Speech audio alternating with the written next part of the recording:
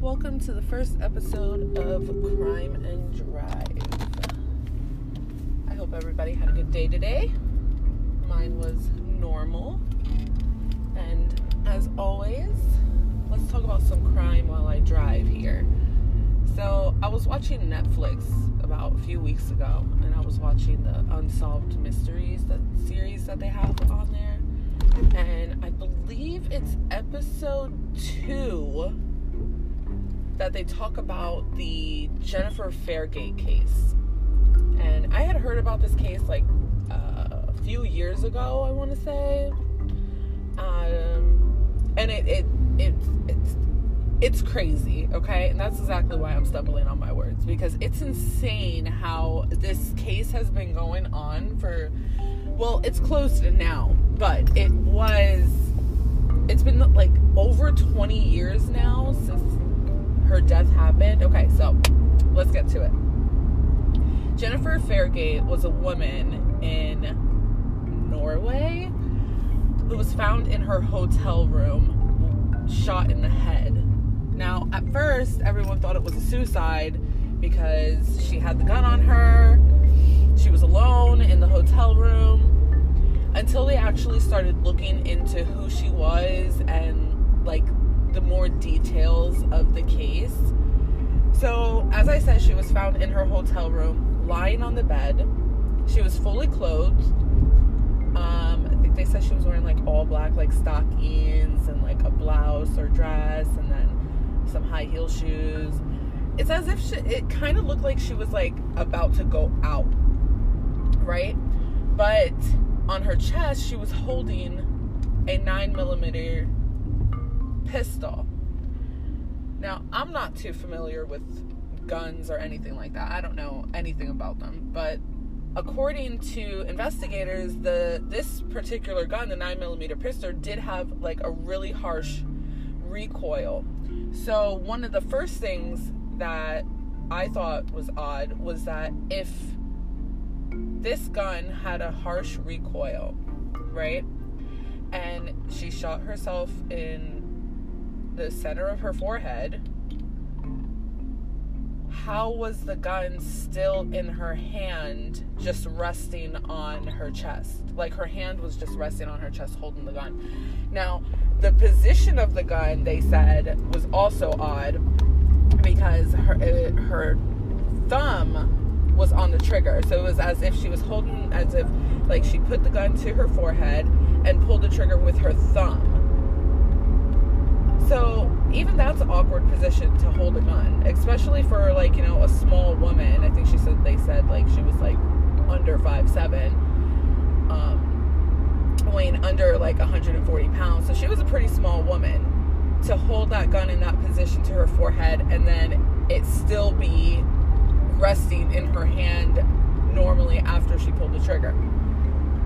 Not only that, there was no blood splatter or blood trace or gun residue on her hands, on either of her hands. Her hands were clean. So, I don't know about you, but when I think that somebody's shooting a gun, they're going to have some type of residue on their hand, right? Like, some type of anything to give a clue that they actually pulled the trigger. Let alone if you're shooting yourself in the head, or if a person's going to shoot themselves in the head, I'm sure blood splatter is going to get on their hands, right? Blood splatter is going to get on their hands. And then also in her luggage, they found like a bunch of bullets. Like, girl was, it only takes one bullet to shoot yourself in the head. Like, why did she have like 25 rounds in her bag, you know? And on top of that, she was like, her name, it was not her name. The name that she gave to the hotel was Jennifer Fairgate, right? Okay, so let's go to the beginning, right? She clocks into the Oslo hotel, really fancy 5-star hotel, right? And when she checks in under the name of Jennifer Fairgate, right? She gives an address, she gives a business that she worked for, she gives a phone number, everything that you need to give, right? The only thing she didn't give the checkout people, the registration people, was a credit card or any type of payment for the room. So 3 days later, I think they said 3 days later, they send somebody up there to her room to check on her because she didn't give any type of payment information to pay for the room. Now, this is a really fancy hotel. Of course they want payment, right? They want to get paid. So they sent someone up there. The guy said that he like knocked on the door and instantly heard a gunshot. So imagine you're walking up there, you knock, and then all of a sudden, boom, you hear a gunshot. Now he says that he went to like the offside, like a little ways away from the door, and he didn't see anybody come out. He didn't see anybody go in. So he went downstairs to let them know, to let security know, and to call the cops, right? So that by the time that the cops, that he went downstairs and the security went up to check the room, 15 minutes had passed. That the door to her room was unsupervised. So anyone could have went in or could have went out at all, you know? And then I think like 45, 50 minutes later, that's when the police get there. And the police go in there, that's when they find her body just laying on the bed, gunshot to the wound, gun on chest in hand. Awkwardly positioned in hand, because that's the weirdest part to me. And then, so they're looking into it, right? Of course, like they're like, whoa, this lady just like, you know, committed suicide. Like, what the hell? So they're looking into it, and that's when they realize that the name that she gave was fake. The address that she gave was fake. The address didn't even exist. The town did. I think that they said that it was Verlaine, Berlin, that she was from, right? So investigators went there looking for that address. Doesn't exist. Non-existent. They asked the people around there. They show like a picture of her and stuff, right? And nobody in that town. Now, I think that the town at the time that this had the, I'll say quote unquote suicide happened, there was less than 5,000 people living in that town. That's a small town. Like, everybody knows everybody. And then the mayor of the town at the time, he grew up there. He was born there. He was raised there. He grew up there. He built his house next to his parents' house. That guy was not leaving. He did not leave that town. So you know that if he's the mayor of a town of less than 5,000 people, he knows everybody. He didn't recognize her at all. So she didn't live there. But the street was right. The phone number was right to the place that she had said. But nobody knew her. So it's like she knew about that town, but nobody in that town knew about her. So they were like, who is this lady? So when they checked all her bags and all her garments and everything, they realized a couple of odd things other than the fact that she just shot herself in the head, right? Or what they think she shot herself in the head. And they realized that she had no pants. It was all of her clothing were tops and like stockings. Like, she had like stockings, she had a blouse, a sweater, a trench coat, and she had a pair of high heels. And then one of the I think it was like two of the girls that worked at the hotel had stated that a pair of shoes that they noticed that she had in her room prior to them being in there recently, right? They had cleaned her room before. They realized that a pair of her shoes that they had saw before wasn't there. And then also one of her bags that she had before wasn't there. Now, she had no identification. She had no ID. She had no type of card or paper that said who she was. So the only name that they had was Jennifer Fairgate, which is what she gave to the front desk when she clocked in. Now, a lot of people think that there was this man that had checked in with her. Now, one person said that they did see a guy go into the room,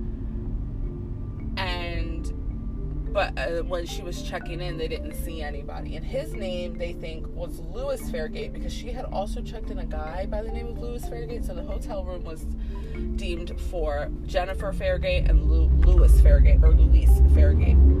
But he was never found. He was never identified. I think only one person in the entire hotel had said that they saw him at all. And So yeah, that's odd. Another thing is there was this guy that had rented the room like across from her or a little ways down from her, basically in the same area as her, right? And he went just by Mr. F. Now, when he was questioned by police, he had said that the hotel had told him that a lady was found dead in her hotel room. But the police were like, bro, like, I think you're like kind of messed up, because you're telling us that you checked out before the day that she died. So there's no way that the hotel people could have told you that somebody had died in the room if you weren't even at the hotel. You know what I'm saying? Like, suspect, right? But he was never looked into or spoken to again. He had left the hotel by the time that the police were like, wait, this dude's statement's kind of like, suspect. So that's odd too. So a lot of theories. Let's talk about theories. Some people, her cause of death was listed as a suicide because they had no reason, no evidence to pinpoint it to a homicide. They had no proof that anyone had went in or exited the room other than her, except for that one employee saying that she saw a guy go through. But she was alone in this town. As far as everybody knew, she was by herself. Now, another guy said, a bunch of people actually think that she worked for intelligence, that she was like inside like special intelligence, and that this was an intelligence hit job.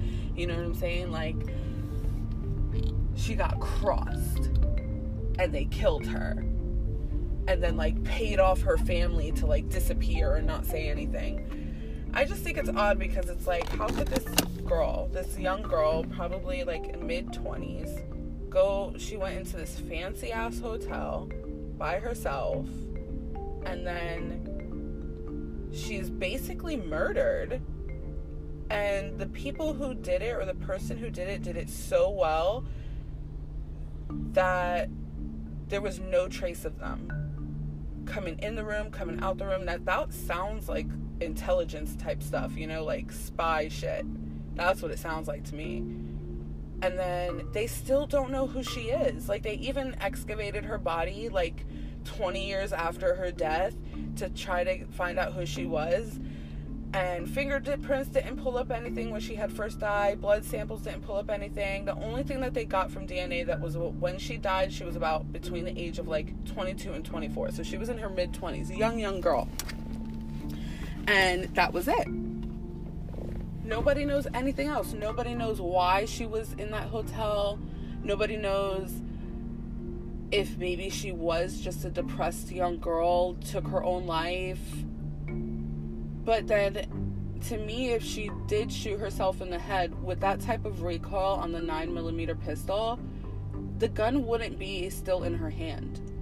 And there would be blood splatter or some type of trace on her hand holding the gun that she actually pulled the trigger. But there wasn't. I don't know. Well, this is the first episode anyway, so I know I was kind of everywhere. Give me a break on that. And I'll see you guys, or you guys will hear me, hopefully maybe next week. I don't exactly have a schedule yet. I'll try to figure that out. Let me know if there's anything you guys want me to be aware of. I'm obsessed with true crime. I know that a lot of people are. There's probably like thousands of true crime podcasts out there. But I just want people to talk to about it. There's not a lot of people in my life right now that I can talk to about true crime, but I literally watch true crime all the time, and then I'll just sit by myself just thinking about it for hours at a time, driving myself crazy, thinking that I'm some type of investigator and I'm going to be the one to crack open the case, but then I have no one to tell if I actually did crack open the case. Anyway, I digress. Hopefully I'll see you guys or next week. Let me know if there's anything you guys want me to know about or talk about. And see you next time on Crime and Drive.